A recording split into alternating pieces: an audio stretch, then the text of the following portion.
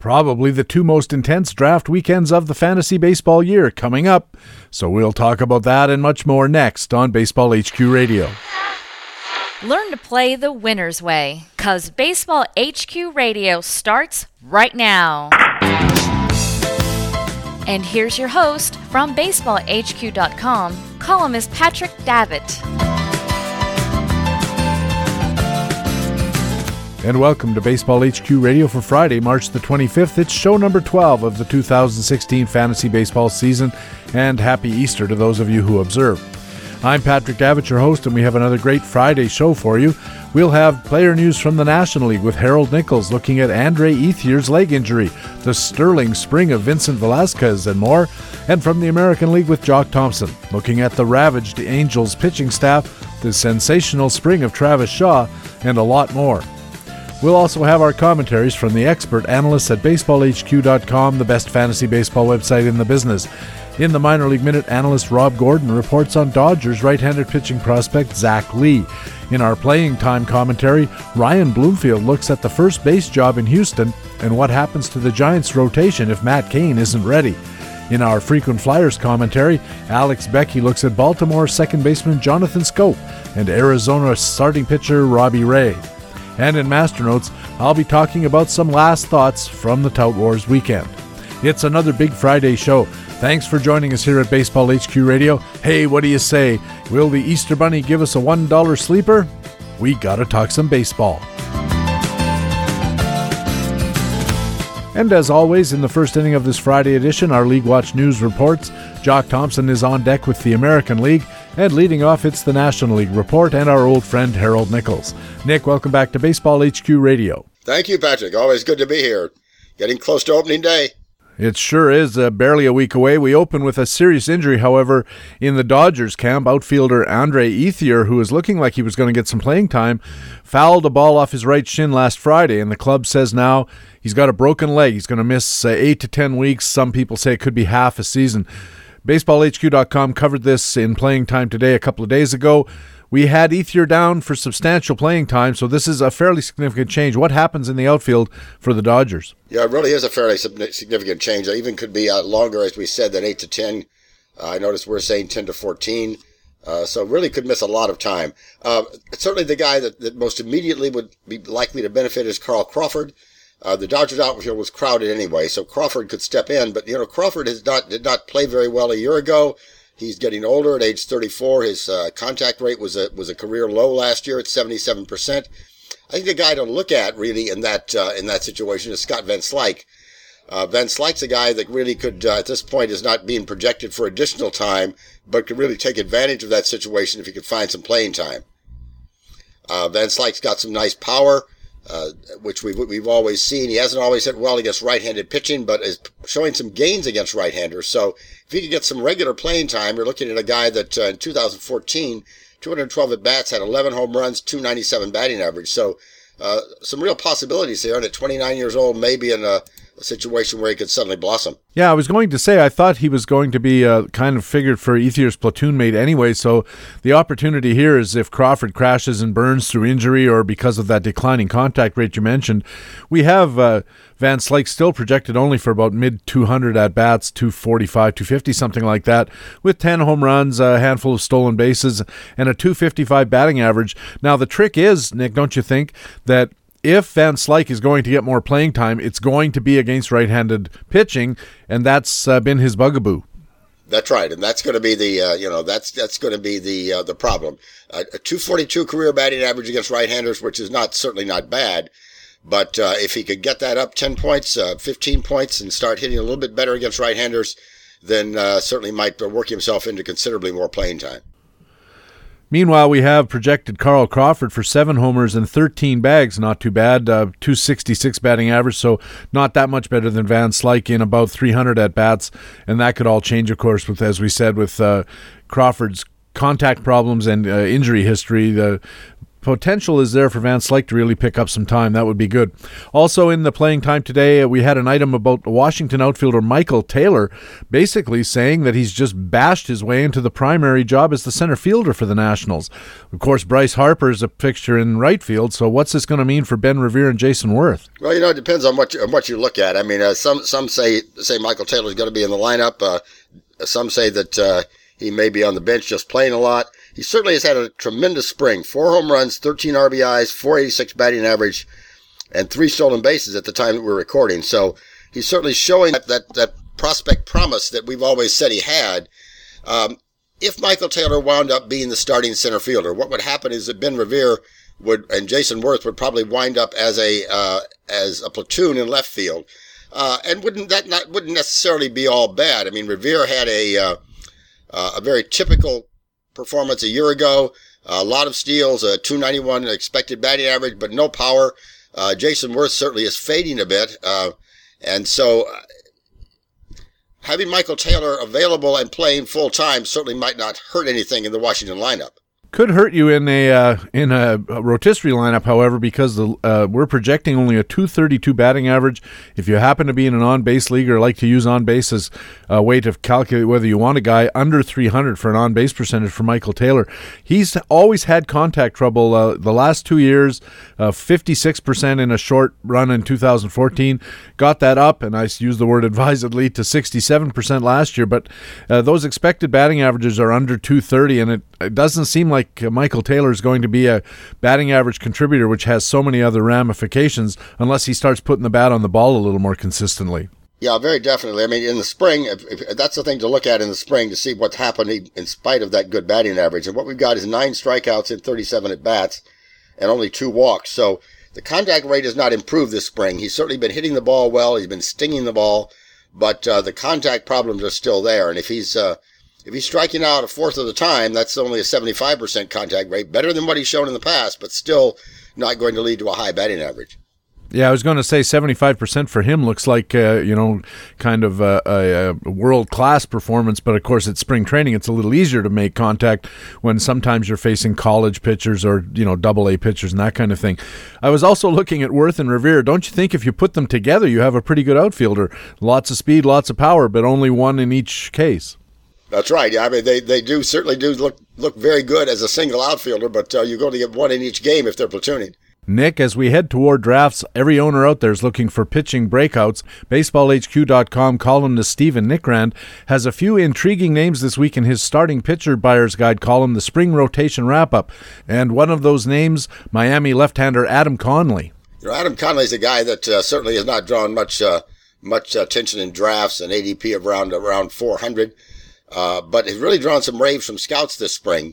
At this point, he hasn't been stretched out in Miami, so you don't know whether he would really crack the rotation and wind up being pitching more than 4 or 5 innings early on. But Adam Conley is showing some very nice numbers this spring. Last September, Conley had a 9.5 DOM, 2.9 control, 44% ground ball rate. That's certainly very, very good, and the kind of thing that you would like to see in a young pitcher. Conley's 26 years old. Left-hander, could have some real value if you can pick him up in the end game.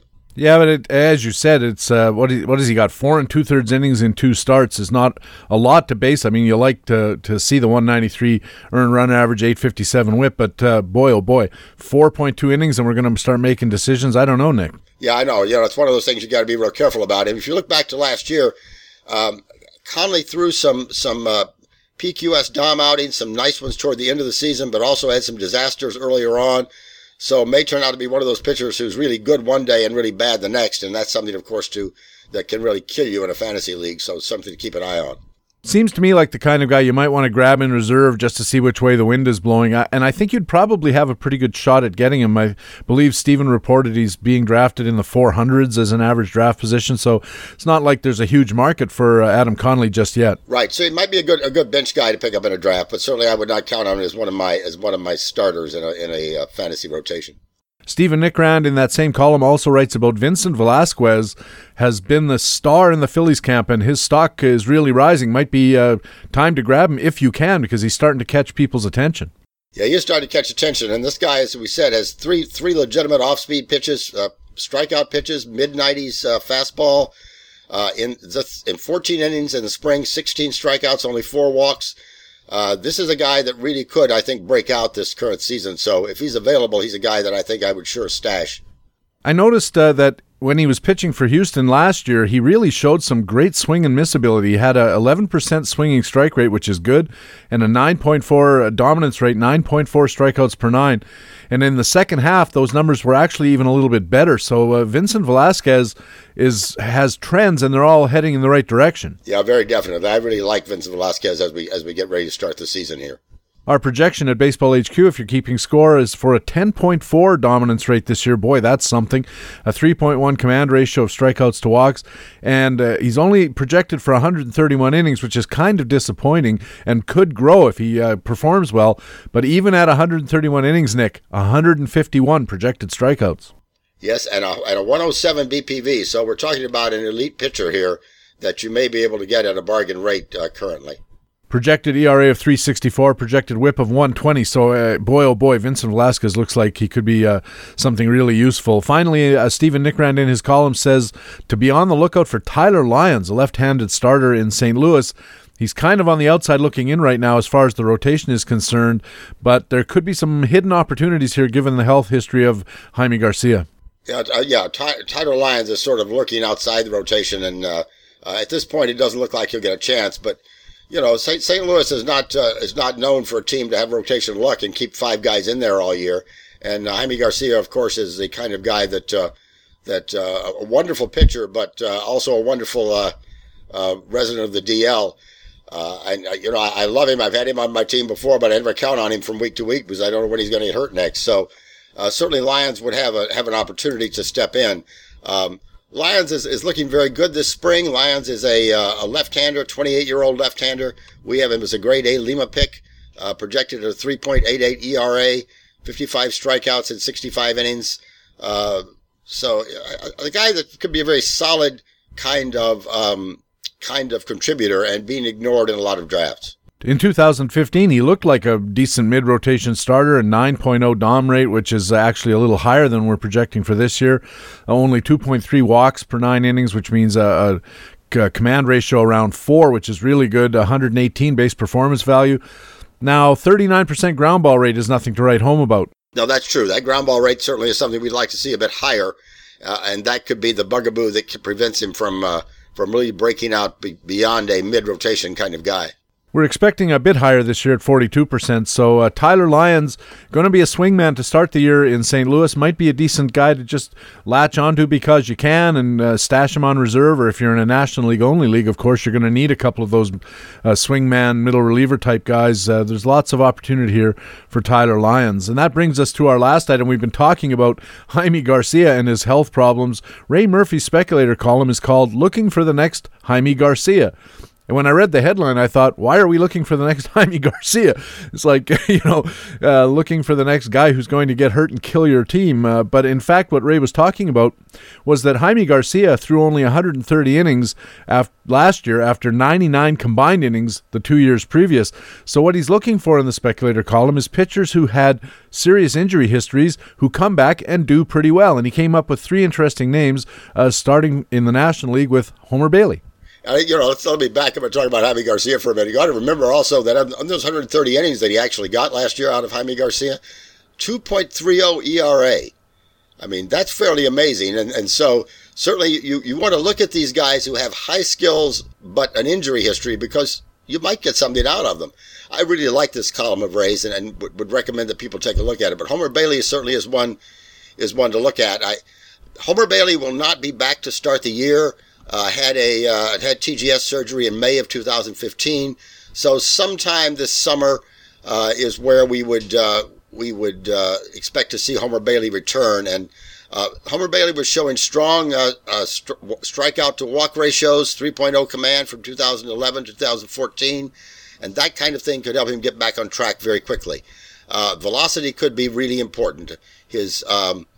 His pre-surgery velocity a year ago was 94.2 on the fastball, and if he starts to show that kind of velocity and the kind of command he used to have, he could be useful in a fantasy rotation very, very fast. Yeah, Ray makes an interesting point about Homer Bailey coming back from Tommy John, and that is a guy who has this kind of command in the first place. It usually improves a little when you have Tommy John because, of course, it stabilizes the elbow joint, and so it may be, although it's not till summertime that he'll be back, he may have a faster track to becoming a useful contributor because he has this past history of solid command and great velocity. Right, very definitely. That kind of thing could certainly help get him back on track much more quickly. A couple of other names in the column, Matt Cain and Casey Kelly. Kelly's another Tommy John rehabber. Matt Cain, of course, was a terrific pitcher, then fell off a cliff for health. So a couple more names to be looking at. Nick, thanks very much for helping us out. We'll talk to you again next Friday. We're right in the heart of draft season. Thank you, Patrick. Harold Nichols is a pitcher matchups analyst at BaseballHQ.com and covers the National League for us here at Baseball HQ Radio. Now let's go over to the American League and BaseballHQ.com Director of News and Analysis, Jock Thompson. Jock, welcome back to the show. Sup, PD? How was New York City and Tout Wars? Tout Wars was really good. It was interesting. I've got a couple of stories about it at BaseballHQ.com. I believe they're both free. If anybody wants to read about the my own actual draft, there's a story up there that I wrote shortly after the draft, and then this week's Master Notes, which will be coming up a little later in the show, goes into some more offbeat sort of things that happened during the larger draft, including all the drafts that went on. It was a lot of fun. It always is. They're good people, and it was a lot of fun. Jock, you cover the Angels as part of your American League West coverage of Playing Time Tomorrow, and recently you went into some detail about the Angels pitching staff, and really, it's in really bad shape. Yeah, it really is. It's hard to remember a season that where the Angels weren't depending at least somewhat on Jared Weaver and C.J. Wilson to front their staff, and both of these guys are in the back ends of 5-year contracts. But right now, Wilson is going to be on the DL. He had elbow surgery during the offseason, and now he has shoulder problems, and he hasn't thrown to live hitting, and he's now tinkering with his delivery to maybe hopefully make the pain go away. I don't know. But Weaver hasn't done much better. He's been pretty much blasted in the few outings that he's had. He's only had 2 starts in the Cactus League, and he's got one more, I think, coming up either today or this weekend. It's going to be interesting to see where he is. He's still sitting in that low 80s velocity that didn't help him much last year, and if he has another outing like he had last time, you wonder whether he's going to start on the DL for the Angels this year. Well, let's assume that neither of them starts in the regular season on the active roster. So, what do the Angels do to fill their 2 slots in the pitching rotation? Well, they have some depth, and by depth I mean guys who can take the ball and go 6 innings. Matt Shoemaker has been up and down in his major league career. Obviously, he had the great rookie year. But he doesn't have a ground ball tilt. He struggled hanging his split finger fastball, which can be very, very good. But he had trouble with it last year. He gave up a lot of home runs. I think 1.6 home runs per 9 innings. And he's doing the same thing in spring training. It's really tough to gauge fly ball pitchers in Arizona in the spring. Shoemaker pitched the other day. I watched him. He pitched 6 innings. And other than the home runs he gave up, he was pretty good. He struck out 4. He didn't walk. He only walked one hitter, but he gave up 3 home runs, and that's a problem. And he's going to be the first guy in. Nick Tropiano has a similar profile as Shoemaker, though he doesn't give up quite as many home runs, and he's struck out a few more hitters in the minor leagues. I kind of like Tropiano as a flyer. Both fly ball pitchers pitching in Angel Stadium. Both not doing particularly well now in the Cactus League. Of course, we should say that Garrett Richards, Andrew Heaney, and Hector Santiago are going to be starting the year in the rotation. Are you at all confident about that threesome? Richards is obviously either a number 2, or if he regains the form he had a couple of years ago, he's an ace. I'm confident in him. Heaney is, to me, a number 3 at best, and I don't think he's there yet. I think he's a number 4 or 5. And Santiago, who knows what you get. He was an all-star at the first half of last year, and he pretty much stunk up the joint in the second half. He's outpitched his peripherals for a long, long time. He's capable. Let's call him a number 4. So there's a lot between Richards and Heaney that I'm not particularly certain about. Now, Tyler Skaggs was an endgame or reserve pick in the Tout Wars drafts. What are his chances of making the Angels rotation this year? And if he does, what are the chances he does something good with the opportunity? Well, Skaggs had his first outing yesterday, and I watched it, and he actually looked pretty good. He only gave up one hit. It was a bloop. It scored an unearned run because of a two-base throwing error on the Angels' defense. He struck out a couple of hitters. He's going to start on the DL. They're probably going to keep holding back and send him down to the minors and let him get some stamina, let him work his way back into shape. But if what he showed yesterday is the real thing, I fully expect him to be up by the end of April, early May. The Angels' pitching problems are that great. He is similar to Heaney. I think he's a little bit better. He has the upside of a strong number 3. But also maybe the floor of a number 4, number 5. I think he's valuable fantasy-wise. I'm not sure how valuable he's going to be. Earlier in the show, I talked with Nick Nichols in the National League News about Ray Murphy's speculator column, searching for the next Jaime Garcia, about pitchers coming back strong from serious injuries. Ray hit on an interesting name in the American League, I thought, in Ivan Nova of the Yankees. Right now, when I look at the Yankees situation, it doesn't look like Nova has a clear path to a rotation spot, but I thought Ray made some interesting points, and Nova has shown some skills in the past. What do you think? Yeah, you go back and look at that 2013 when he threw 139 innings, he won 9 games, a 3.10 ERA and a 3.45 xERA. He did it on the strength of a strong ground ball pitch. He still has that going for him. He had Tommy John surgery early in 2014, and he was slow recovering from that in 2015. He still has the ground ball pitch, did not have the command. His ERA was 5.07 over 94 innings. Sometimes it takes these guys a couple of years coming off of TJS to regain whatever they had before. Nova struck out 7.5 hitters per 9 innings during his best years. If he can recover that command this year, and he's had a pretty decent spring, I actually see him pitching some good innings for the Yankees. If you look up and down that Yankee rotation, I think pretty much their entire rotation last year was on the DL at one point in time or another. You had Sabathia, you had Eovaldi, Tanaka, Pineda. He's going to get a chance to throw some innings, so it'll be interesting to see. Sabathia has looked terrible in spring so far this year. I can't even imagine. I've been reading that he might actually end up starting the season as a swingman or in some kind of bullpen role because he's been so terrible. I think Pineda could be a kind of a breakout candidate, but yeah, there's a lot of question marks there. Now, Nova's last really terrific season, probably you're looking back to, about 2013 before the Tommy John surgery. And even in those times, he was low 90s. He wasn't really a strikeout pitcher per se. Is there really that much to be enthusiastic about? Well, if you look at 2012 and 2013, he struck out in those years respectively.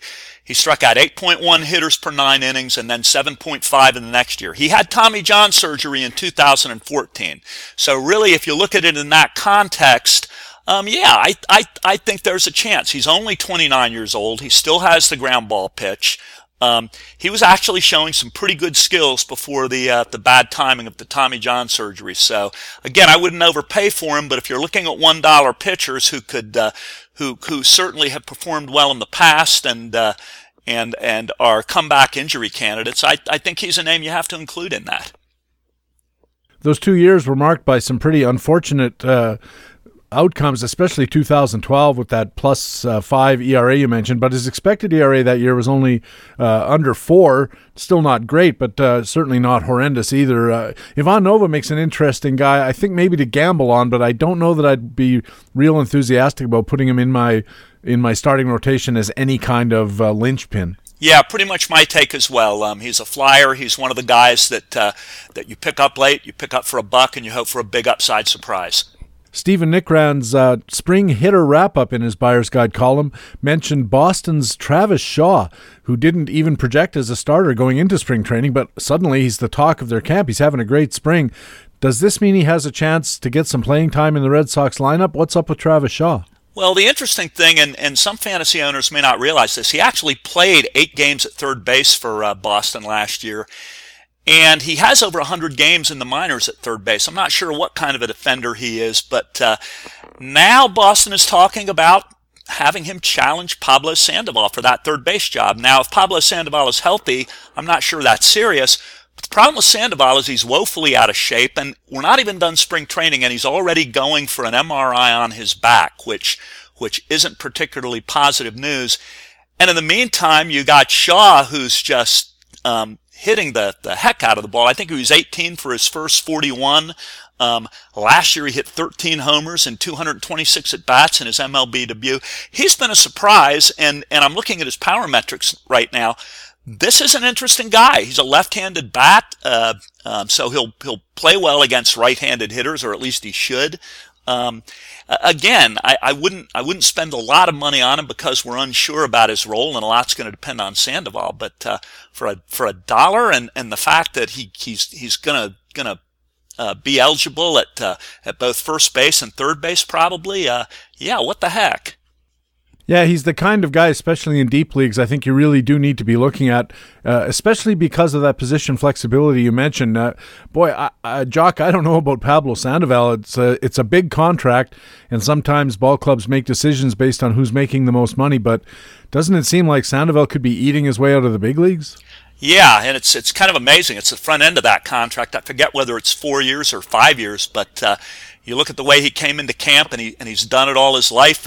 He just really doesn't seem to care that much, and I'm pretty sure Boston isn't that happy with it either. On the other hand, he still makes probably above average contact if he can stay healthy and in the lineup. You know, I mean, the Boston's almost obligated to play him, but I'll tell you what, going for an MRI on your back a week and a half before spring training ends, that's not a real good sign. It sure isn't. It's a very worrisome sign, in fact, and that for that reason, I think Travis Shaw probably makes a better pick than Sandoval himself does. Finally, Mike Shears at BaseballHQ.com, he writes a Playing Time Tomorrow column about the American League Central Division, and he noticed a lot of buzz going on about the Royals right-hander Chen-Ming Wang. And Jock, a little background for me personally with Chen-Ming Wang. I remember back when he first came into baseball, I was listening to a Yankees game while I was mowing my lawn, and the announcers were talking about how excited they would be to see this new Taiwanese pitcher come into the Yankees rotation, and I thought, well, I'll take a chance on him. I checked with Baseball HQ. They were modestly optimistic about him, and he was actually pretty good those first couple of years. Not so much lately, but now here he comes back from injury. He hasn't pitched in quite a while. Last couple of years he wasn't in the big leagues.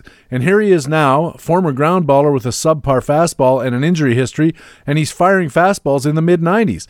What is the chance that the new velocity is for real and playable? Well, it's interesting that your anecdote about Wang, because if you go back, his best years were back in 2006 and 2007. I had to check back with this. He actually won 19 games, 2 consecutive years for the Yankees, and he did it on the strength of an outstanding ground ball near 60% and very, very good control back then, under 3 walks per 9. After that, his control began to fall apart, and he's never struck out that many hitters. He was only striking out 3, 4, 5 hitters a game during his best seasons. Now he hasn't pitched in the majors since 2013, and he didn't pitch very good that year. He only had 6 games and an ERA over 7. He's 36 years old, so I'm a little suspect about this velocity increase and how durable it might be. And when you look at his profile way back when and what he's doing right now, he's having a good spring. I think he's struck out 8 hitters in 10 innings. He's only given up maybe 3-4 runs. And the back of that Royals rotation is pretty suspect. A lot of oft-injured names: Chris Medlin, Kyle Zimmer, Danny Duffy, and Chris Young are obviously suspect. Dylan G hasn't had a good spring. Okay, maybe as a flyer again, but at 36 years old and 3 years out of the majors, it's kind of tough to get too excited about Chen-Ming Wang. You know, the thing I remember also writing an analysis of Wang's performance back when he was doing well in the major leagues, and the knock on him, as you mentioned, was that he didn't strike out enough hitters. And And what I found out was he only struck out hitters when he needed to. He relied on that ground ball out package a lot more than trying to get strikeouts, and he seemed to have the philosophy or the strategy of saving his wear and tear on himself, not going for strikeout after strikeout, and saving the strikeout pitch for when he really needed it with runners in scoring position in tough situations. And it actually seemed to be working. His strand rates were actually a little high, which indicates that he wasn't giving up a lot of runs at crucial times. And, of course, his home run rate was off the charts low because he was grounding out 60% of his outs. So, Chien-Ming Wang had a lot going on. I guess the question is, can he recapture past glory at this advanced age? And I think the underlying question is, how is it that he's back pitching at 95 miles an hour? Yeah, no kidding. I'm looking at his velocity now, and back in his best years, he was throwing 92, 93. He goes down into the low 90s and the high 80s, and he disappears for 2-3 years, and now he's back throwing 95. It's kind of a mystery. It's almost, you go back to the old adage, if it's too good to be true, if it looks too good to be true, it probably is. It's going to be interesting. I think he has an out in his Kansas City contract that if he's not in the majors by X number of by X date that they're going to release him, or maybe he has an agreement to that regard. I can't see Kansas City putting him in the rotation without having him spend a few weeks in the minors at least to see how he does. It seems unlikely to me too as well, but is there a chance here that maybe this is a case of an older player who just takes a couple of years off and allows his body to recover fully? A lot of times what we learn or what we hear about is all athletes, especially pro athletes who are making money off their bodies, tend to come back from injury too quickly and never give themselves a chance to fully recover. And is it possible that Wong went to his doctor or went to his therapist or whoever he works with in this area, and the guy said, look, you could come back in a couple of years, but you're going to have to give yourself that much time to just get over all this stuff and maybe do some training to get his body ready. Is that even a possibility, do you think? I mean, I'm speaking as an amateur doctor here. I would think that there's something to be said in what you've just said there. There's something valid about it. I mean, if you Franklin Gutierrez, who had all those injuries for a long time, spent a lot of time just recovering, and all of a sudden he's hitting for huge power, better power than he hit before the injuries. Athletes are like anyone else, and physically, if they can't do it, I mean, I think more baseball players probably should take a year off and get their body back in shape just to see what the results might be. I don't think we have a lot of study, or at least I haven't seen it, on that particular phenomenon, but it makes sense to me. According to a story in some of the Kansas City media, he was working with a guy named Ron Wohlforth. He's a pitching guru of sorts, and he's kind of like Mike Marshall in that he has a lot of unorthodox ideas, very idiosyncratic approach to how to prepare pitchers to train and stuff like that. He runs a place called the Texas Baseball Ranch. He worked with Scott Kazmir, who came back from, I think he was pitching an indie ball, worked with Barry Zito, and Barry Zito had a relatively short-lived comeback and so forth. And maybe this is just a case of this guy found a guy who knows how to help pitchers recover. And by the way, if it works, how much business is this Wohlforth guy going to do? Oh yeah, tell me about it. Well, the Kazmir analogy is interesting. I didn't realize that it was the same guy who did that, because I saw Kazmir in his limited time with the Angels, and he was awful. What he did to resurrect his career was pretty miraculous. I'm kind of rooting for him, I have to say, and I'm going to be keeping an eye on him. If he makes the club, I've got some fairly poor pitchers on my Tout Wars roster because they're all, end game type guys. I wonder if a 95-mile-an-hour ground baller is not a bad idea to have on a roster. Yeah, we all have those pitchers, and frankly, after this discussion, I will probably be watching him out of the corner of one of my eyes as well. All right, Jock, thanks a million for talking with us again. We'll catch up with you again in a week's time. We've got the middle of draft season. It's a very exciting time of year for fantasy baseball. Yes, it is. I'm in the middle of two of them as we speak, and as soon as I get off the phone, my pick is up. All right then, Jock, thanks. Okay, see you, PD. Jock Thompson is the Director of News and Analysis at BaseballHQ.com. He's one of 3 contributors to the Speculator column, and he's the analyst who covers the American League West for Playing Time Tomorrow. Jock's a busy guy, and he finds the time to help us out with American League news here at Baseball HQ Radio. We have our regular Baseball HQ commentaries coming up, but first, this is the time of the show when we usually put in a promo for BaseballHQ.com or for Baseball HQ Radio itself, but instead I'm going to take 2 or 3 minutes here to play one of my favorite songs from my youth, Creedence Clearwater Revival song called Have You Ever Seen the Rain? Now, I consider CCR to be one of the great underrated bands in American rock and roll history, but even at that, I couldn't decide which version to play, whether it was the Creedence Clearwater Revival original or a terrific cover by Joan Jett. And I couldn't make up my mind which one to play, so I'm going to put them together and play them both. From CCR and Joan Jett, this is Have You Ever Seen the Rain on Baseball HQ Radio. Someone told me long ago there's a calm before the storm. I know it's been coming for some time.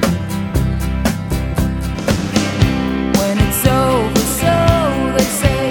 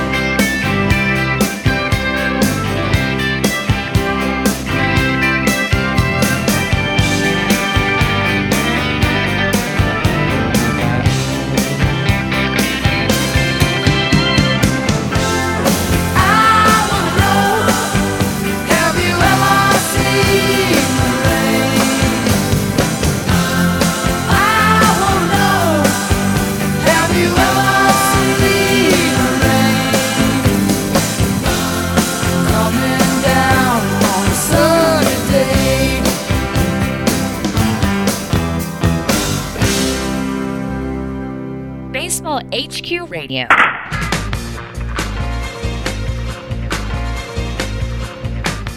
Hey, welcome back to Baseball HQ Radio. I'm Patrick Davitt. We have our Baseball HQ Radio commentaries coming up, but first, let me tell you about BaseballHQ.com and why we call it the best fantasy baseball website in the business, especially at this time of year. It's because BaseballHQ.com is ready to keep you ahead of the game, getting you ready for draft, and then staying with you all season long with content across a wide range of great information.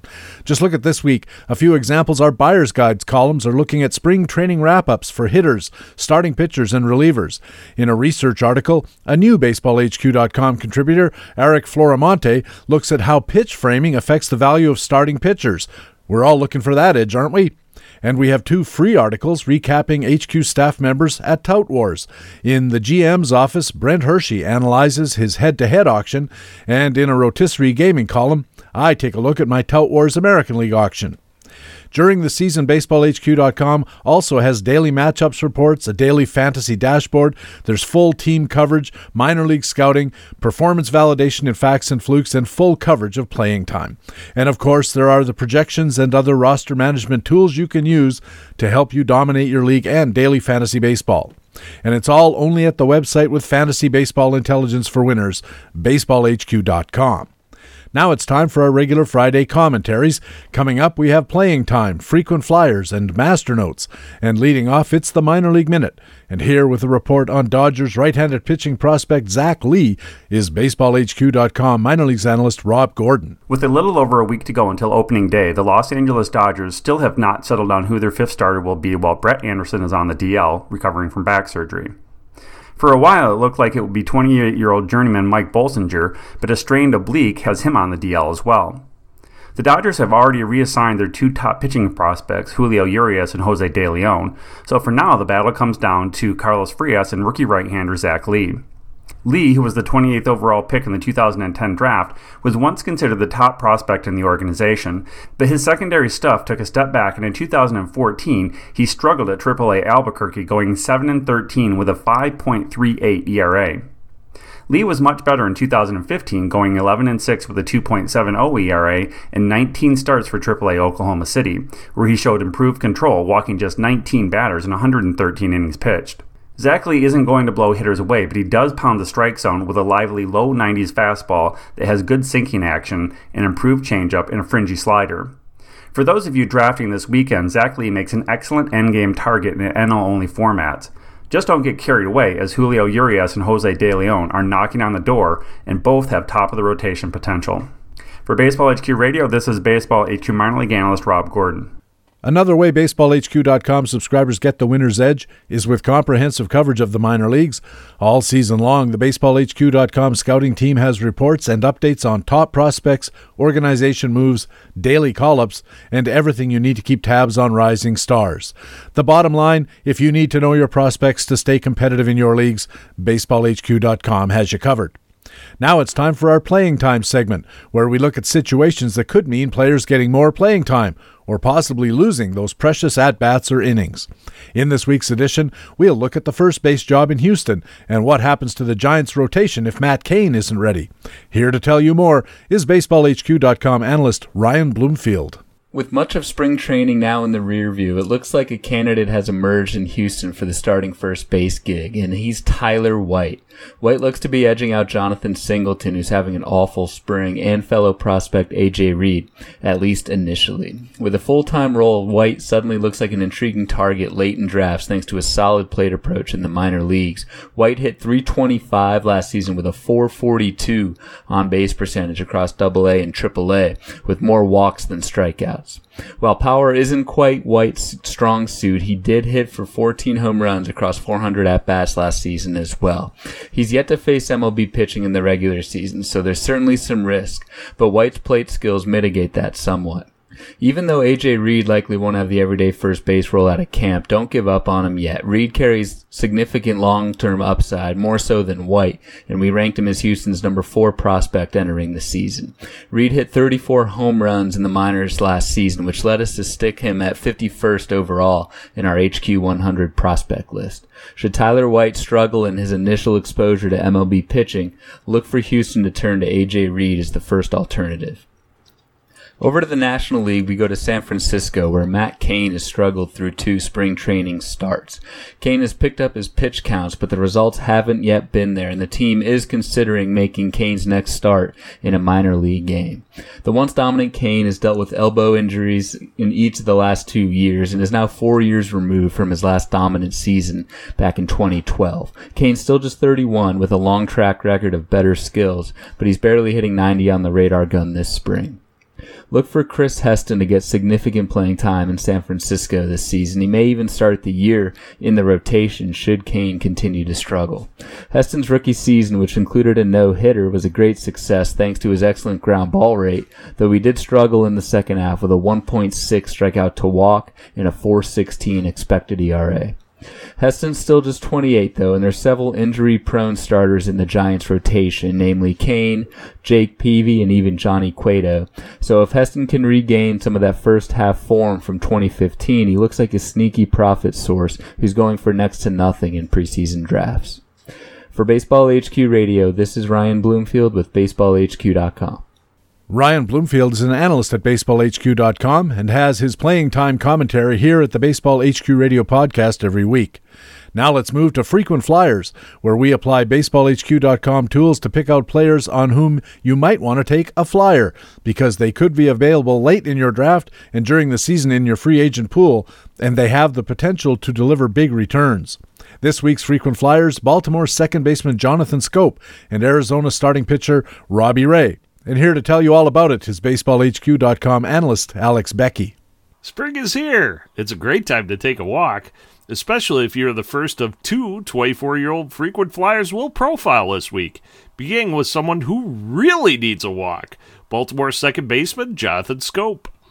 Although Schoop flashed above-average power in 2015, as represented by his linear-weighted power index of 138, he didn't walk much.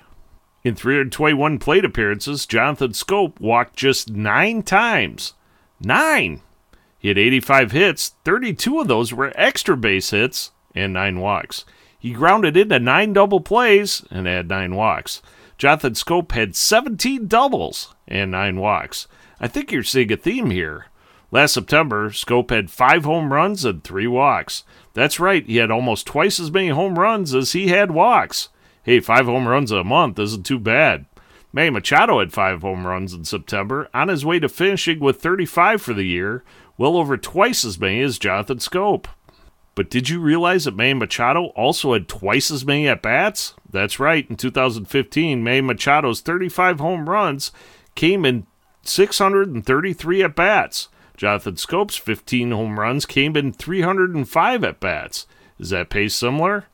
Maybe, but it's important to remember that Jonathan Schoop, like all of our frequent flyers, are long shots who may be worth a flyer if they are available in your league or perhaps late in your draft. Manny Machado won't be available late in your draft. He walked 70 times and batted .286. Jonathan Schoop, in comparison, walked 9 times and batted .279. But here's what's important. Jonathan Schoop's batting average on balls in play was .329 in 2015. Look out! That just screams regression. Oh yeah, one final comparison. Did we mention that Jonathan Schoop struck out 79 times? That gives him a batting eye ratio of 11 when we're looking for a minimum of at least 50. He's impatient, he's risky, he has power, but Jonathan Schoop walks very little and strikes out a lot. Speaking of strikeouts, more specifically, striking out a lot, Diamondbacks pitcher Robbie Ray's 8.39 DOM, or opposition strikeouts per game, through 23 starts in 2015, not only exceeds Baseball HQ's benchmark of 7 for baseball's best pitchers, but also ranked first among Arizona starters in 2015, among pitchers with at least 10 regular season starts. To put that in perspective, Houston's Dallas Keuchel had an 838 DOM in 2015, and New Arizona Diamondbacks teammate Zach Greinke had an 808 DOM in 2015, and both had exceptional seasons. Take a second to think about that. Robbie Ray had more strikeouts per game than Dallas Keuchel and Zach Greinke, yet look at the difference in ADP. According to BaseballHQ.com, Robbie Ray has a 364 ADP, which would put him in the 24th round of a 15-team league stake draft. On the other hand, Dallas Keuchel has an ADP of 46, or early 4th-round value, and Zach Greinke has an ADP of 35, or early 3rd-round value. Compare that to an ADP of 364. Of course, we know that more goes into ADP and valuations than strikeouts per game.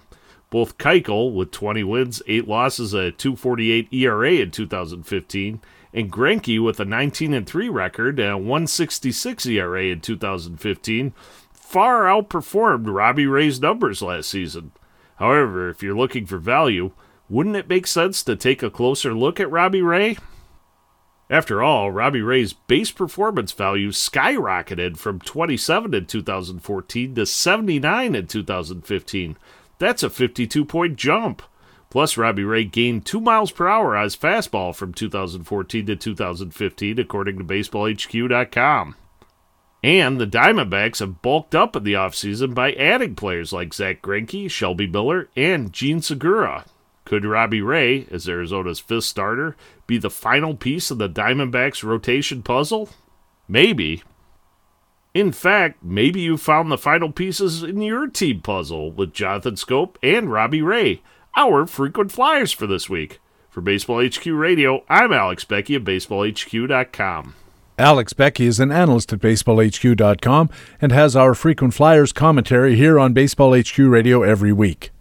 Now it's time for Master Notes, my weekly discussion about baseball and fantasy baseball. And this week, I want to offer some last parting thoughts about the Tout Wars weekend. I've already described my own efforts earlier this week in a Roto Gaming article at the BaseballHQ.com website. It's a free article and worth every penny. Now, as Tout Wars weekend recedes into history, I wanted to share a few notes about hit-pitch splits, player values, and just some plain old oddities. First, I was very curious this year about how the splits would go hitter versus pitcher, because home league and NFBC players sometimes watch Tout and the other experts' drafts to see if there are trends they can use to play with or against. For the last few years, there's been a slow but steady movement in experts' drafts towards greater allocations towards pitching. The touts and other experts have come to accept that pitchers, especially the top pitchers, are no more risky than top hitters, and that it is easier to find 4-category contributors among top starters than among hitters, even allowing for the capricious nature of pitcher wins.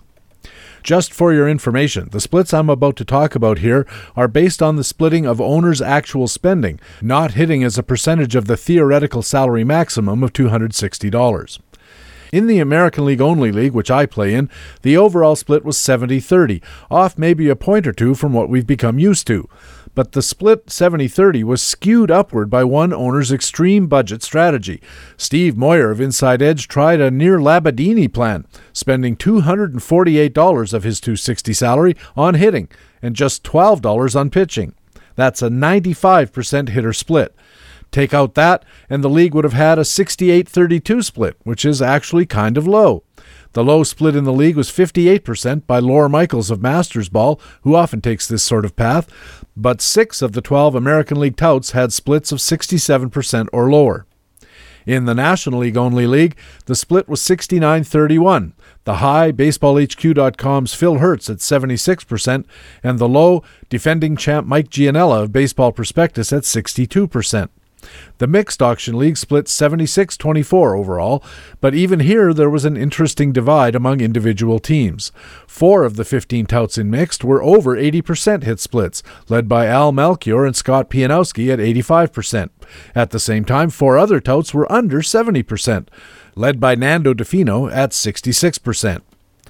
Of course, it might be none of this will affect your leagues directly, but experts' drafts do influence home leagues and NFBC drafts, and this sideways drift towards higher pitching spending should be something you're at least thinking about as you head toward your own draft table. You need to ask yourself this sort of question. If you knew that Chris Sale or Max Scherzer had the same chance of avoiding injury as, say, Andrew McCutchen or Carlos Correa, would you adjust your split to favor pitchers? Maybe you would. Now on to player values. Within the splits, we saw an increasing swing towards a stars and scrub approach, with top players commanding ever larger bids above seeming value. Across all 3 leagues, 7 different players went for $40 or more. Mike Trout, Bryce Harper, Paul Goldschmidt, Josh Donaldson, Clayton Kershaw, Miguel Cabrera, and Manny Machado all went for $40 or more. The American League Only League had 12 players bought between $30 and $39. The National League Only had 11 such players, and the mixed had 18.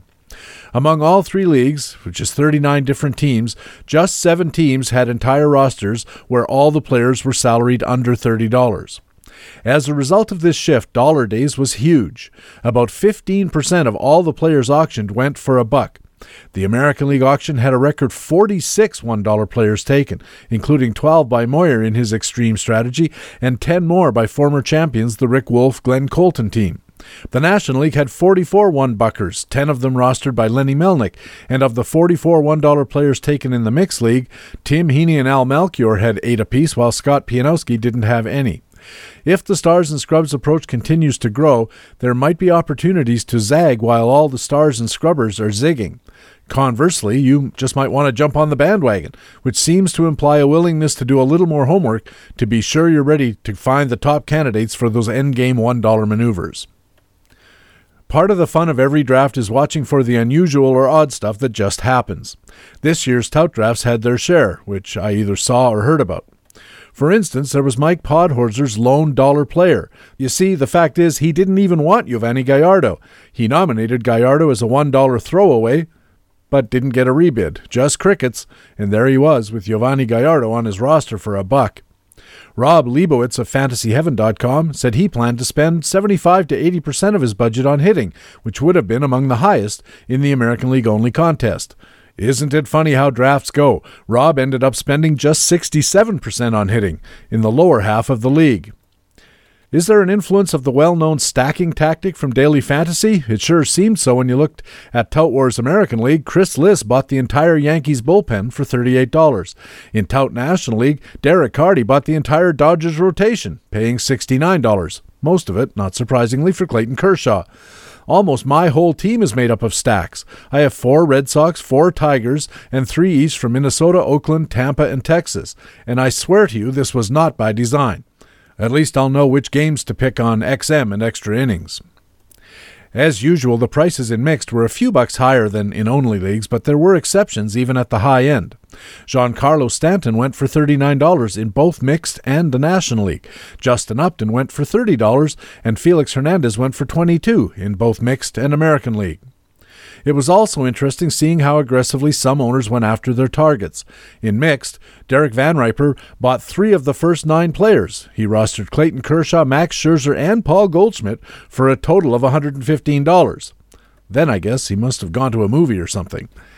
In Tout National League, Andy Barron spent $106 on his top 3 guys, Nolan Arenado, Bryce Harper, and Madison Bumgarner. Mike Gianella, mentioned earlier, the defending National League Tout champion, spent $55 to buy 4 top catchers: Jonathan Lucroy, Yasmani Grandal, Derek Norris, and Miguel Montero. He put Montero into one of his 2 utility spots, and Norris went into a corner infield spot. Tout Wars gives position eligibility to players based on a 15-game requirement from the previous season, and Norris played 17 games at first base. Speaking of Gianella, he went the opposite of Stars and Scrubs. He didn't spend more than $18 on any player, and he had 14 in the mid-range between 11 and 19. It'll sure be interesting to see how that plays out. And finally, there was a comic note from the National League auction. When Gray Albright of Rasball came into the SiriusXM Fishbowl, it's a rectangular room with glass walls, he took off his blue sweater, and underneath was an identical blue sweater. Big yucks. I met Gray at the Tout Wars gathering at Foley's Pub in Midtown, and he's very funny and a fun guy to hang around with. And really, isn't that the point of it all, to have fun with your draft, to enjoy the company of the fellows that you're drafting with? And with that, we'll put Tout Wars to bed for the year, except, of course, to play the league. And I wish you good luck and good hunting as you go into your own drafts and auctions. For Baseball HQ Radio, I'm Patrick Davitt of BaseballHQ.com. You can get Master Notes delivered to your email inbox every Friday in the weekly free Fantasy Friday e-newsletter. Just go to BaseballHQ.com and sign up. Of course, we also have Master Notes here at Baseball HQ Radio every week. And that's Baseball HQ Radio for Friday, March the 25th. Thanks very much for taking the time to download and listen to show number 12 of the 2016 fantasy baseball season. I want to thank our regular commentators from BaseballHQ.com, the best fantasy baseball website in the business. Our Market Watch commentators were Harold Nichols and Jock Thompson. Our minor league analyst was Rob Gordon. Our playing time commentator was Ryan Bloomfield. And our Frequent Flyers commentator was Alex Becky. I'm Patrick Davitt. Hope you enjoyed Master Notes this week. And of course, I always hope to see you on the BaseballHQ.com subscriber forums. Remember, you can stay in contact with Baseball HQ on Facebook and on our Twitter feed at BaseballHQ. You can also subscribe to my personal Twitter feed at Patrick Davitt. And please send us a message on our email address, bhqradio, all one word, @gmail.com, where you'll always be the first to know when a new podcast is available. More importantly, please tell your friends about Baseball HQ Radio and take a second to go to iTunes and add to our 4.8 star rating. It really does help us keep the podcast going. Thanks again for listening. We'll be back again Tuesday with another Tuesday Tout edition of the podcast with fantasy baseball intelligence for winners. It is Baseball HQ Radio. So long.